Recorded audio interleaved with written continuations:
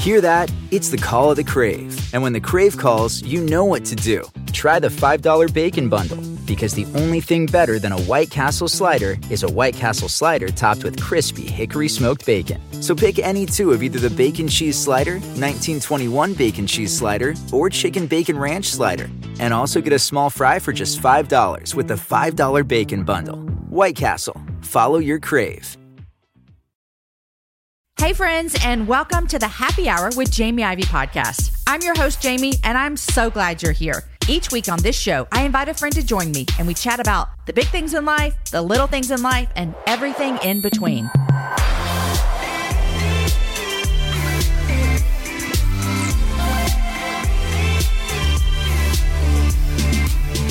Friends, we just had Valentine's Day, and it makes us think about love and marriage.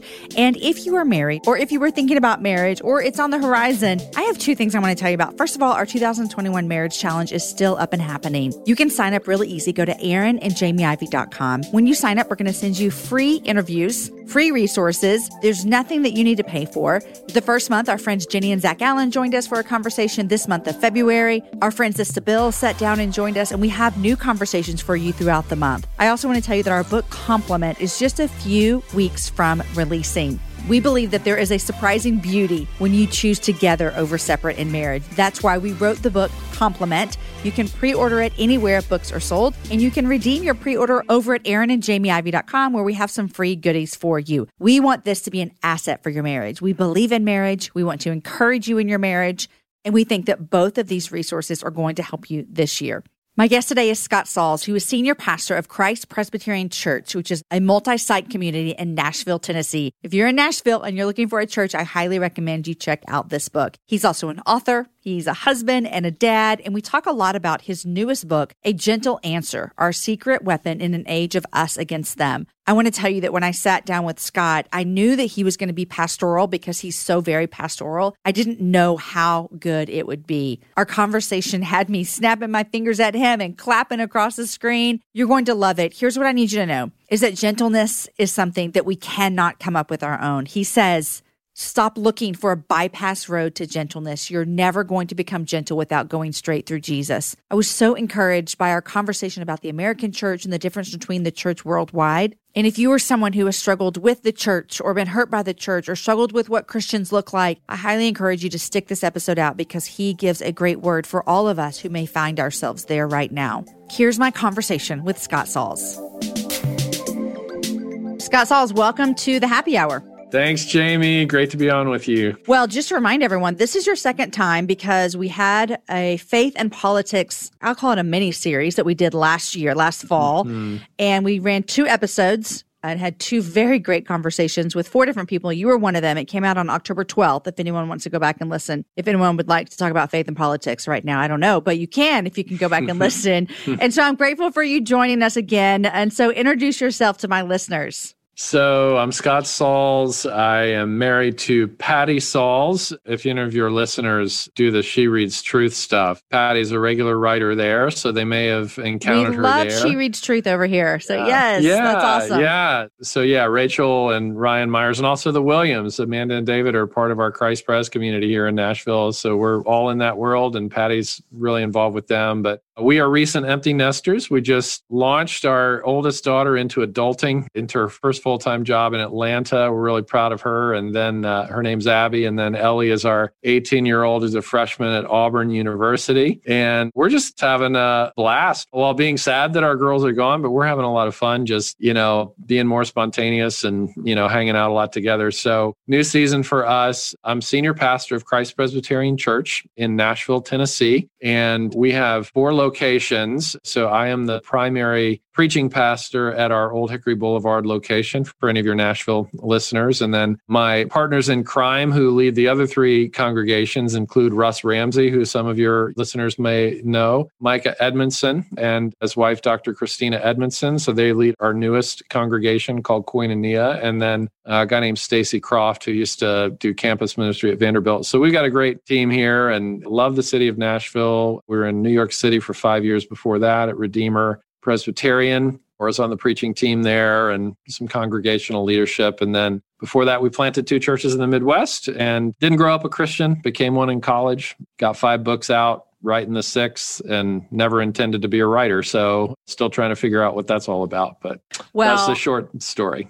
And I'm a big fan of Aaron Ivey and Jamie Ivey and have been ever since the first day I met both of you guys. Well, I was going to say we're big fans of you guys and such a big fan of your, even just in our world, your presence online and your people that you're pastoring. And you're also, in a sense, pastoring some of us who really, really love the words that you're putting out and the books that you're releasing. They seem to just fall at just the right time for all of us here that are reading your word. And so I'm grateful for you being here. Now, Empty Nesters, we're a couple of years behind you guys. This is my question for Empty Nesters. Are you making dinner every night or are you getting takeout? Because I just can't imagine making dinner every night for 2 people. So we're in a pandemic, right? So Surprise. We still go out carefully and cautiously, but we have largely, I think, because of the pandemic, done a lot more cooking at home. And we're big leftovers people too. So we can make a big dinner and then eat the same thing for 3 nights in a row and love it. So pretty low maintenance around our home in that regard. That's why I wonder what it's going to be like when all the Ivy kids are gone, because fun fact about Aaron Ivey is he will not eat leftovers. Like, I don't know why. Well, he's a chef, isn't he? I mean, he's legit. So it takes him 3 days to cook a meal, that kind of yes. thing. Yeah. And then he won't eat any of it the next day. I mean, he just does not eat leftovers. So we'll see how we survive in a couple of years. I love hearing about your church. I did not know you had all those locations, and I did not know the Edmondsons were with you guys. I'm big fans of both of them. And so that's exciting to hear as well. If you Nashville peeps are looking for a church home, I highly recommend. Scott, 2020 is when your most recent book, A Gentle Answer, Our Secret Weapon in an Age of Us Against Them. I think I asked you this when you came on for the Faith and Politics, but it's worth repeating. I cannot imagine releasing a book about a gentle answer in an age of us against them would be more relevant than we saw in 2020. And it was no secret that we had an election coming up when you were working on this book. But tell me, just from your point of view, what was the response to this book and your words and the words of Jesus that you talk about in here about with gentle answer, combined with what we saw in 2020 when honestly it didn't feel like there were much gentle answers going on? How was the reaction to that? I had no idea that the book would be as timely as the subject matter is. I was just thinking, man, things were a train wreck in the 2016 presidential election, and we've got another one coming in 2020.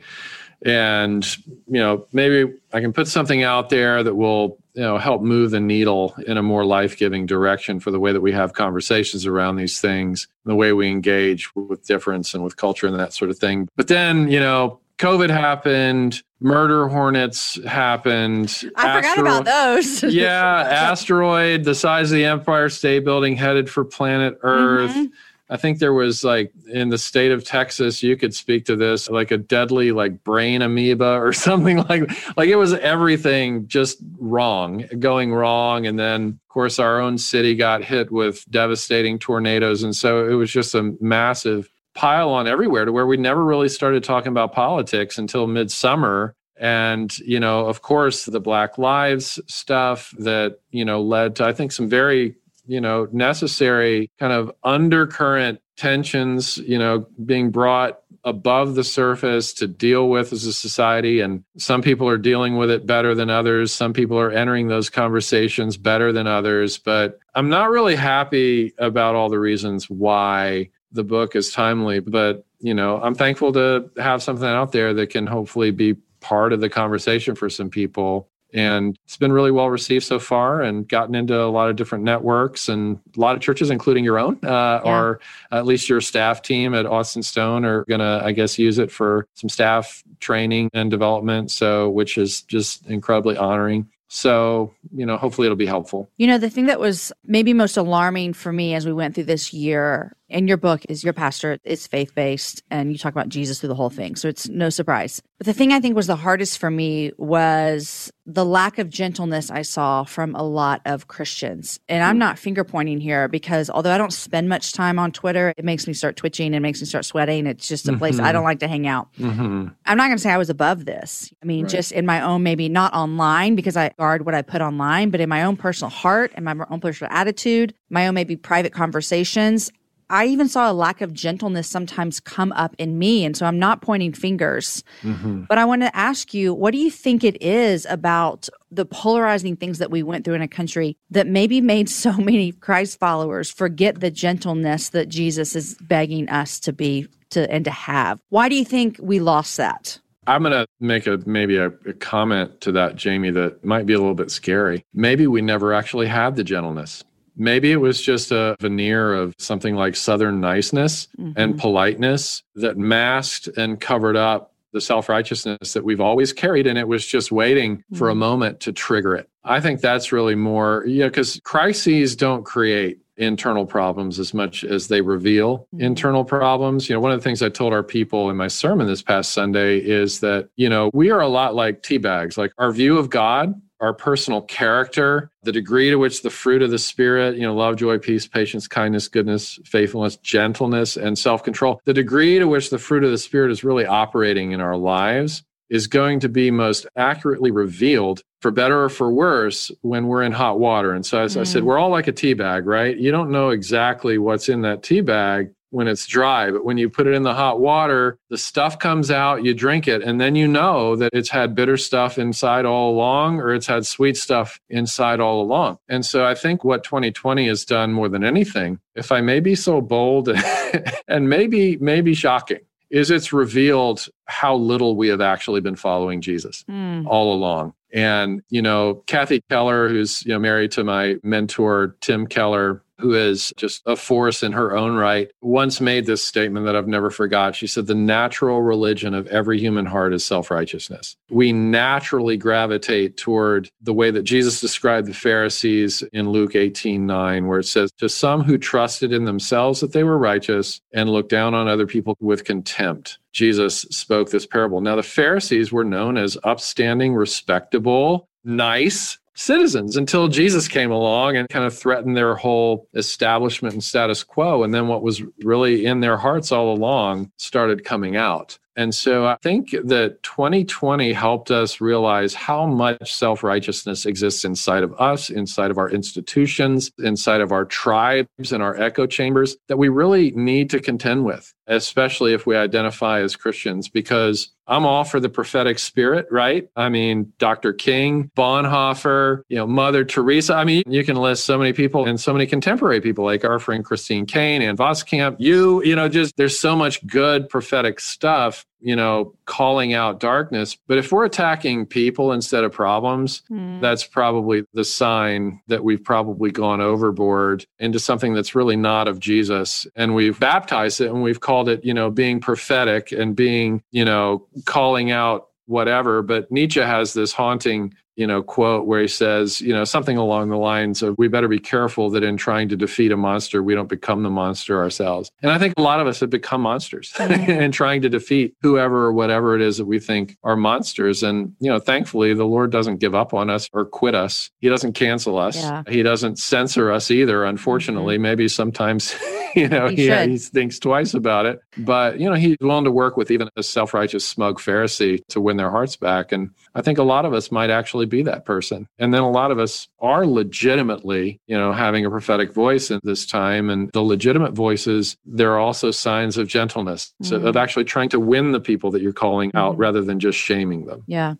When you said that, I did feel a little kind of tense, oh my gosh, that is a very bold statement. But I know that's true. I've seen it in my own life. I mean, we're not going to talk about this, but Aaron and I have said our marriage was so hard during those first couple months of COVID. And I look at it and say, those things were in me already. It's just circumstances brought everything out to the surface. And so it's kind of like what you're saying is we have this lack of gentleness, like you said, and it was brought out by all of these extenuating circumstances. So that makes me ask the question, what do we as Christ followers do to make sure we have this gentleness, to be gentle people in the midst of circumstances? Because, 2020 will go down as probably the worst year of a lot of people's lives, but we can't expect that not to happen again, whether those are personal tragedies or national tragedies or tragedies within our community. So how do we become gentle people?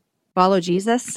Don't look for a bypass road around Jesus to get to character. You're never going to become gentle without going straight through Jesus. This is another phrase we use a lot in my community is, if you want to be like Jesus, then stop investing your energy in trying to be like Jesus and invest your energy in doing everything you can to be with him, because it's in being with him that we become like him. The virtues of Christ, the character of Christ, what theologians call the communicable attributes, which are really the fruit of the Spirit of Christ, that he communicates to us. Interesting, that word, communicable attributes. We're all trying to avoid a communicable virus right now called COVID, right? A communicable something is something you pass from one person to another. How do you catch a virus? You don't work hard to get the virus. You just inhale somebody's breath. You receive their kiss. You eat and drink after them. These are all things, metaphorically speaking, that Christ invites us to receive from him. And instead of infecting us with something that could kill us, he actually infects us with something that can heal us. His presence, his promises, and this is the good news about the Pharisee in us that I just described, that's been revealed in a lot of us, myself included, by the way, that I am a lot more self-righteous. I'm realizing because of 2020, I'm a lot more self-righteous and a lot less advanced in the fruit of the Spirit than I actually thought I was. The great news is, Jesus' answer to that person is, come to me, all who are weary and burdened, and I will give you rest. That includes people who are weary and burdened of the world, weary and burdened of how other people are treating them, and also weary and burdened of themselves. Here's the wonderful thing about Jesus. The things that we like about ourselves the least, those are the areas where Jesus wants to come after us the hardest with his love and with his kindness and with his affirmation and his bear hug embrace. The things we like about ourselves or have come to like about ourselves the least are the areas where he's targeting the most. And if we can understand that that's actually who he is and what he's like, the kinds of people that he runs toward are no different than the kinds of people in the Bible than he does now. There is a way out of our Pharisaism, but it isn't by trying to be a good, humble, gentle person as much as it is by doing everything we can to get as close as we can to Christ, to hear his voice and let him shepherd us as the good shepherd. That's what gentles us. I love that. You guys, in January of 2024, I made a commitment to myself. I wanted to get stronger, which meant I needed to get in the gym, which means I needed to move my body in different ways. You guys know I love to walk. Well, it's spring, and spring is the best time for us to start a new workout routine. It's our yearly collective warm-up, and Peloton is here for everyone's yearly warm-up. This is the best time to get into a good rhythm, to tap into your power and build towards your summer you. I love my Peloton. It accommodates to my schedule with a variety of class links to choose from. I can choose a 30-minute class. I can choose a 45-minute class. If you only have 5 minutes, there's literally a class to get you moving your body in 5 minutes. Peloton has a range of class types fit for every goal and every mood. There are classes if you want to hear country music, if you want to hear rock, if you want to go back to the 80s. If you can't run, take a walking class. Need some grounding? Try yoga. If you want to level up, go for their Pilates or HIIT workouts. Here's what I love is that you can move at your own pace. And that is what I'm learning that my body needs right now. It needs to move at its own pace. Peloton makes the process easier with personalized recommendations and guided programs that take all the guesswork out of working out. You guys, we think about so many things during the day. Let's take the guesswork out. Let's jump right in and let's keep our fitness journey fresh every single day. Peloton has everything you need to get you where you're going. Whether you prefer to run outdoors, row or ride at home, or strength train at the gym, Peloton has something for you. I personally love a good 45-minute hip-hop class. It gets me moving. It gets me excited. It's my favorite genre of music. Just ask my kids. Get a head start on summer with Peloton at onepeloton.com. That's onepeloton.com. Want to connect with a family member who doesn't speak your language? Then check out the language learning program Rosetta Stone on desktop or as an app. Rosetta Stone is designed to immerse you in the language you're learning through an intuitive process. Plus, the True Accent feature even gives you feedback on your pronunciation. And with a lifetime membership, you have access to all 25 offered languages. Get started today. Visit rosettastone.com/pod50 to get 50% off your lifetime membership now. That's rosettastone.com/pod50 for 50% off. You can live out your MasterChef dreams when you find a professional on Angie to tackle your dream kitchen remodel. Connect with skilled professionals to get all your home projects done well. Visit Angie.com. You can do this when you Angie that. In the book, you break it down into two sections.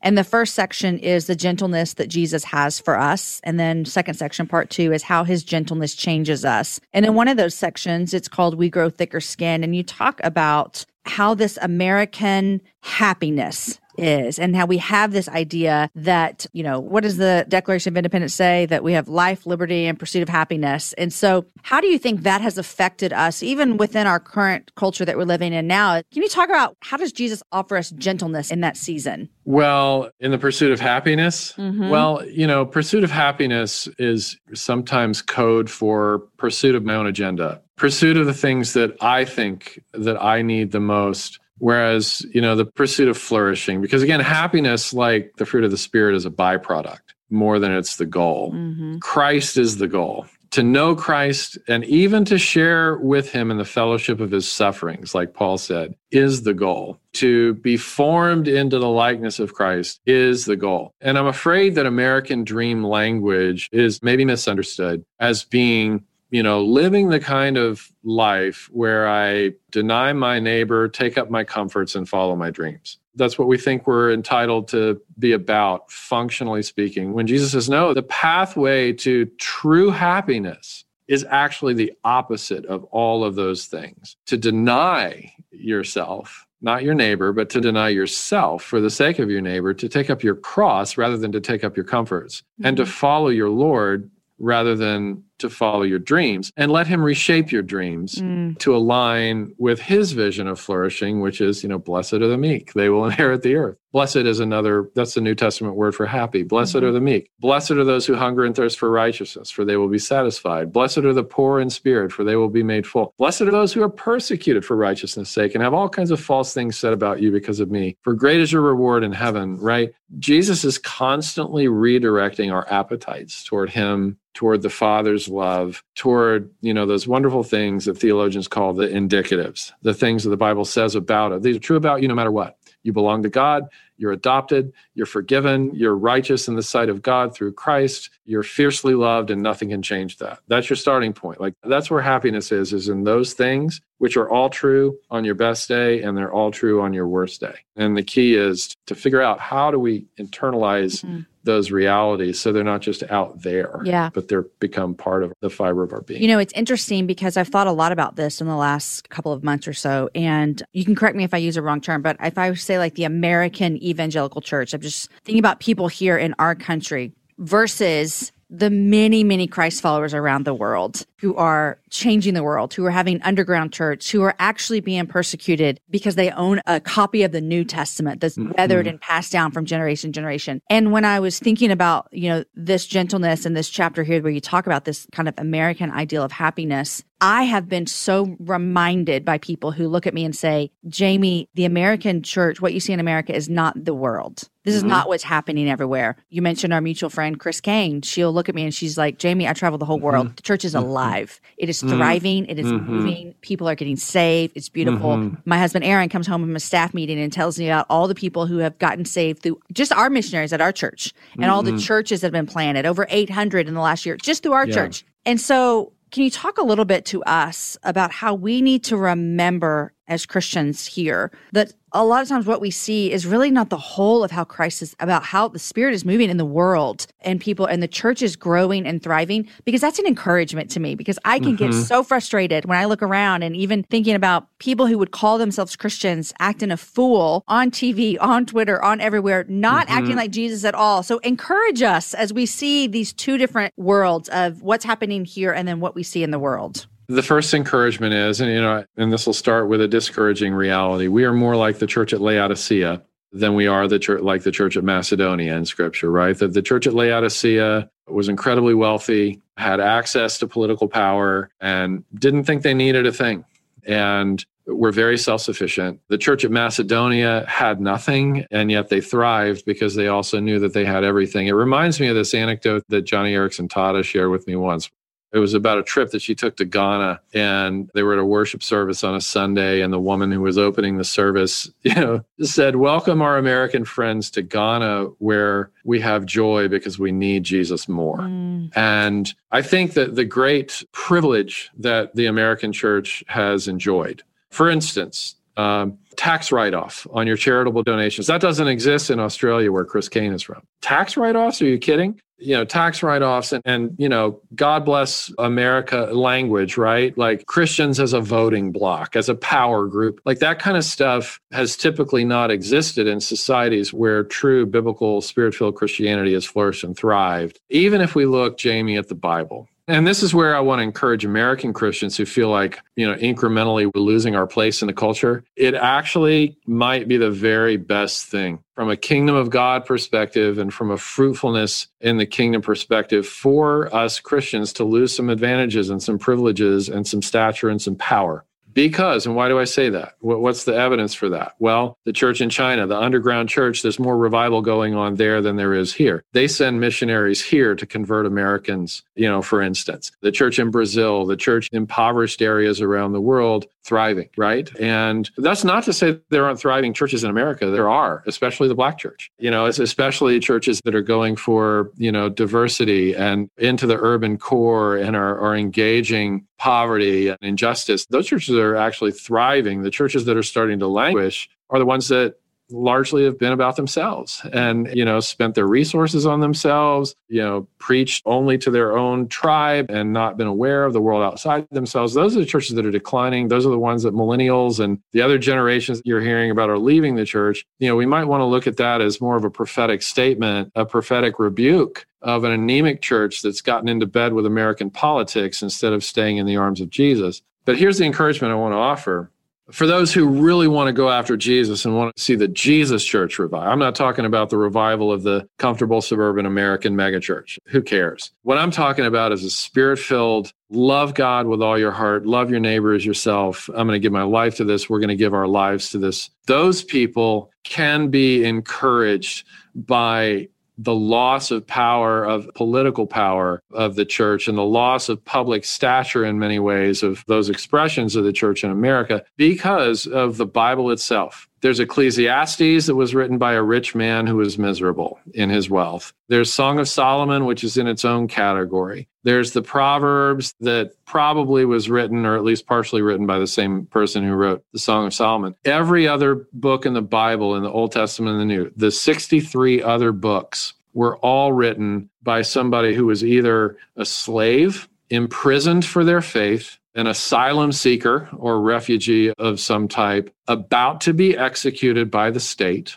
They didn't know what a voting bloc was, or under the threat of severe persecution. And if that's how the Bible came to us, then we do not need to freak out about things that American Christians say, oh, well, that will be persecution, when really what it will be is the loss of privilege. The loss of tax-exempt status on your charitable donations is the loss of a privilege. That's not persecution.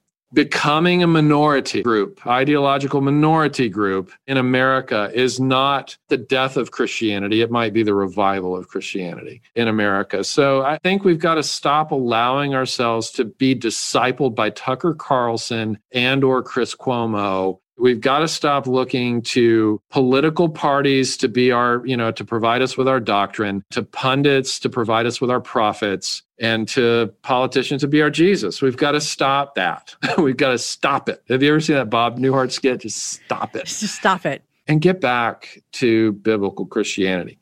Biblical Christianity is not threatened in America. Nominal Christianity is threatened. And I say, so what? Nominal Christianity is worse for Christianity than no Christianity is for Christianity. Because nominal Christianity, it's like taking this Sharpie pen, Jamie, and just trying to improve on the Mona Lisa with a Sharpie pen. We're making the epic thing that it is disappear behind our scribble. And that's what American Christians in bed with Washington, D.C. has done to Jesus. We've made him invisible. And I think if we can decouple ourselves from Washington politics as being central to the model of our discipleship and get after following the Jesus of the Scripture, whose kingdom is not of this world, I think we could see some significant revival and renewal, as we are in actually many churches that are doing great work. Your church being one of those, I think, in the heart of Austin, Texas there. But That's my rant. I said a lot more than I probably should. Well, I'll just say we can end the show right here. And what you guys can't see because you're listening is I'm over here giving Scott all the clapping hands like, yes, yes, yes. I can't tell if I was listening to a podcast or reading this in a book or something, but they talked about how in the past like 30, 35, 40 years that evangelicals in politics have been the easiest to sway because they're so interested in power. And I can't think of how opposite that is than Jesus. And you were just talking about a lot of that of laying down our, their privileges, not these rights that we have, but these privileges and changing the way. On that subject of talking about how we've seen nominal Christians, and I love your encouragement. I'm going to listen back to this many times. But I want you to speak to the person who's listening, who is thinking, this is why I'm leaving church. I just summed it up. Those are the people that I cannot understand. I cannot stand to be around. I don't even know if I love Jesus. I was listening to a podcast the other day and a woman who left her church said, I still love the idea of Jesus, but I don't like the people who follow him. And so can you talk a little bit to how do we take everything you said and everything we're seeing and still say, I want to be a part of a church and I still want to love Jesus? That's such a complicated conversation because the complaints are so legitimate. Not all of them. Some of them are unfair because they say, well, cable news, we're taking our cues from cable news. And what cable news does is they take the very worst stories and they say, here, see, Christians. And they take the 1% fringe group, like the group of people that, attack the Capitol. And they say, oh, this is what an evangelical is. Heck no, it's not what an evangelical is. That's the furthest thing from what an evangelical is. I've spent my life around evangelicals. I've never met an evangelical who would remotely consider being part of something like that. So no, that's not. So I think there's an encouragement to think for yourself. Don't let cable news think for you. Don't let your social media feed think for you. Social media feeds are trying to manipulate you. Watch, The Social Dilemma? Watch it on Netflix. People are trying to manipulate you. And if you say that evangelicalism and Christianity is a complete joke, I'm not sure that you've really given yourself the opportunity to investigate for yourself what you're talking about because you have allowed your social media scrolling into cable news to do your thinking for you. You're smarter than that. Yeah. So I would start by telling your listener, you're smarter than that. Secondly, there are a lot of hypocrisies in the Christian church. Starting with me, I've got all kinds of hypocrisies. And I'm going to ask your listeners to stay with me after I make the next statement. It is not our hypocrisy that negates Christianity. It's actually our hypocrisy that establishes Christianity because Jesus came only to save people who admit their hypocrisy. Jesus has nothing to say to people who can't raise their hands and say, I am a hypocrite. I am inconsistent with what I say I believe, with who I say I believe in. I'm woefully inconsistent. Those are the only people that Jesus has anything to say to in terms of why he came. That is the person he came for. Is the humble hypocrite, not the arrogant hypocrite, not the self-righteous hypocrite, but the humble hypocrite. And I would venture to say that those who are saying, I'm getting out of the church because the church isn't good enough for me, that you can probably find some inconsistencies in your own life as well. And stay with me here because this is going to be harder to hear than anything I've said so far. If the church of Jesus Christ is good enough for Jesus, but not good enough for you, what does that say about Jesus? And what does that say about you? I am always struck in this conversation by the fact that the church that gets the most press, right? Because you hear about, if there were any New Testament churches, I would be part of a New Testament, but there aren't any New Testament churches. Okay, Corinth.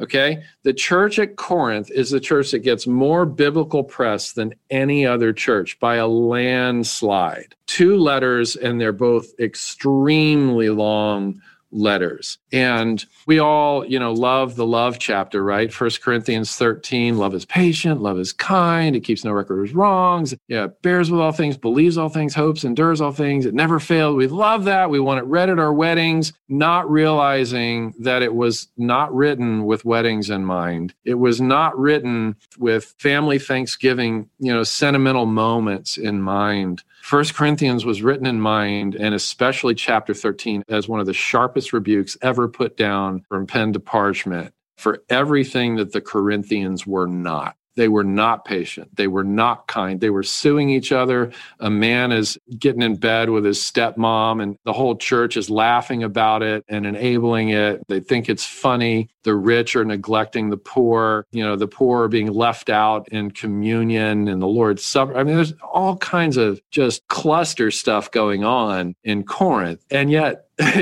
Paul starts the letter, the first letter. You are saints. You are my brothers and sisters. You belong to Christ, right? Starting with the indicatives before he starts dropping the hammer on them. And then 2 Corinthians, he comes back. Apparently, after the guy that was sleeping with his stepmom, they dealt with him and he had expressed deep, deep sorrow and repentance. And he writes this gorgeous chapter, 2 Corinthians 1, about the God of all comfort who comforts us in our afflictions. And he uses that guy as an example. And he says, I want you, in the same way that you went after him hard to get him out of bed with his stepmother, I want you to go hard at him now with the things that he hates about himself the most, to remind him of how much the Lord is for him and how much the Lord loves and favors him, and of how the Lord does not hold what he has done against him. And I want your church community to be an expression of that to him, right? That's a church. They're out there. They are in every city. They exist. If you're in Austin, start with Austin Sown. If you're in Nashville, come to Christ Pres, any of our locations. And if you don't like our church, I can give you 100 other churches in Nashville that I could point you to that could be described in that way. Give yourself the benefit of an eyewitness testimony of your own rather than just listening to cable news. And I realize too, Jamie, and I want to be very gentle on this one. A lot of your listeners have been wounded and injured, no doubt, in the context of the local church. Sadly, the local church also attracts some very sick people because the local church will accept anyone. And hopefully you can find a local church that protects everyone else from sick and abusive people and has structures and systems in place to ensure that that's the case. Because, predatory behavior, sick behavior is not of Jesus and it shouldn't be allowed in the Church of Christ. And so I want to, just say a pastoral word of I'm so sorry if part of that narrative is because of a personal wound and a personal injury. But what I want to encourage people to do is be careful not to do the transference thing, right? Like there are a lot of abused spouses who are afraid to get married again to somebody else after they've been cheated on or abused. And the greatest person in the world can show up and love that person and be just the right person for you and such a healing agent. And yet you're scared because it's so hard for you to disassociate this new, healthy, loving person from the toxic person who was abusive and who left you, etc. And so that's where good therapy, good counseling, good care, and good courage to put yourself out there carefully, tentatively if you need to,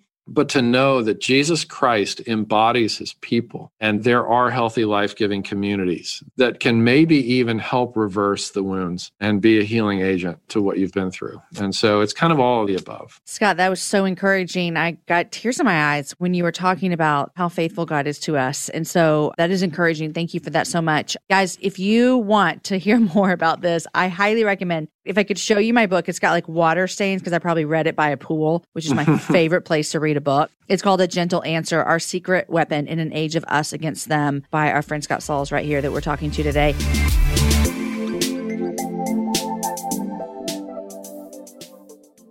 Want to connect with a family member who doesn't speak your language? Then check out the language learning program Rosetta Stone on desktop or as an app. Rosetta Stone is designed to immerse you in the language you're learning through an intuitive process. Plus, the True Accent feature even gives you feedback on your pronunciation. And with a lifetime membership, you have access to all 25 offered languages. Get started today. Visit rosettastone.com/pod50 to get 50% off your lifetime membership now. That's rosettastone.com/pod50 for 50% off. You can start your day off right when you find a professional on Angie to get your plumbing right first. Connect with skilled professionals to get all your home projects done well. Visit Angie.com. You can do this when you Angie that. Scott, I always ask people when we finish, what are you reading? What are you watching? What's going on at the Sauls house? So, empty nesting, we're figuring out what it means to date every day again, which is really fun. So we just finished watching The Crown. We've done all the seasons there for The Crown. We've loved that on Netflix. Queen's Gambit was a real hit for us. I've got no secret ones that are amazing that your people have not heard yet, because I get my cues from podcasts like yours. I just finished a Puritan book, actually, interesting, by John Bunyan, which is an assurance book called Come and Welcome Jesus Christ or something like that. But I just read a delightful 86-page novella, which isn't out yet, by a guy named Eric Schumacher, called My Last Name. And it touches on my own life story, which is probably why it was so meaningful to me. But it's basically written from the perspective of a woman who's dying from Alzheimer's. And my mother just died from Alzheimer's last year. And it's just stunning. So it's a really beautiful read for somebody who likes to cry when they read. That would be me. I like to do that as well. We'll have to check that out. Scott, thank you so much. Your pastoring today was much needed in my own personal life in this moment, and I know it will be true when people are listening as well. So thank you so much. Thanks, Jamie. We're grateful for you too. All right, guys, I was really moved by the conversation that Scott had about how maybe this crisis didn't create this active lack of gentleness in us, but maybe it's been there all along and it just showed it. Maybe it's how little we've actually been following Jesus along is what we're seeing. I hope you've been encouraged. I hope you've been inspired. And no kidding, if you're looking for a church in Nashville, check out his church. Friends, also don't forget, we have 2 great resources that we have created that we want to help you in your current marriage or your future marriage. Our book, Complement, that my husband, Aaron Ivey, and I wrote together, releases in just a couple weeks. You can pre-order it now and it will show up on your doorstep the day it comes out. We also have our marriage challenge that we would love for you to join us. Go to aaronandjamieivey.com for all the information on both of these resources. Guys, thanks for listening today. If you're looking for anything in the show notes, it's easy. Go to jamieivey.com/HH365 for Scott Sauls' interview. Today's show was edited and mixed by the team at Podshaper. The music was developed for the show by Matt Graham. Show notes are written by Abby Castell. The whole thing is put together and produced by Lindsay Sweeney. I'm your host, Jamie Ivey. Join us back here on Friday for another great show with my new friend, Kate Warman, who's a dating coach. She'll be here with you on Friday. Also, if you enjoyed this show, please share it with a friend. It's the #1 way that people find out about the happy hour. Screenshot it, send it around, share it on Instagram, tag me. This is a great conversation you're going to want people to listen to. Guys, have a great week. Have a happy hour with a friend. I'll see you back here on Friday with Kate Warman.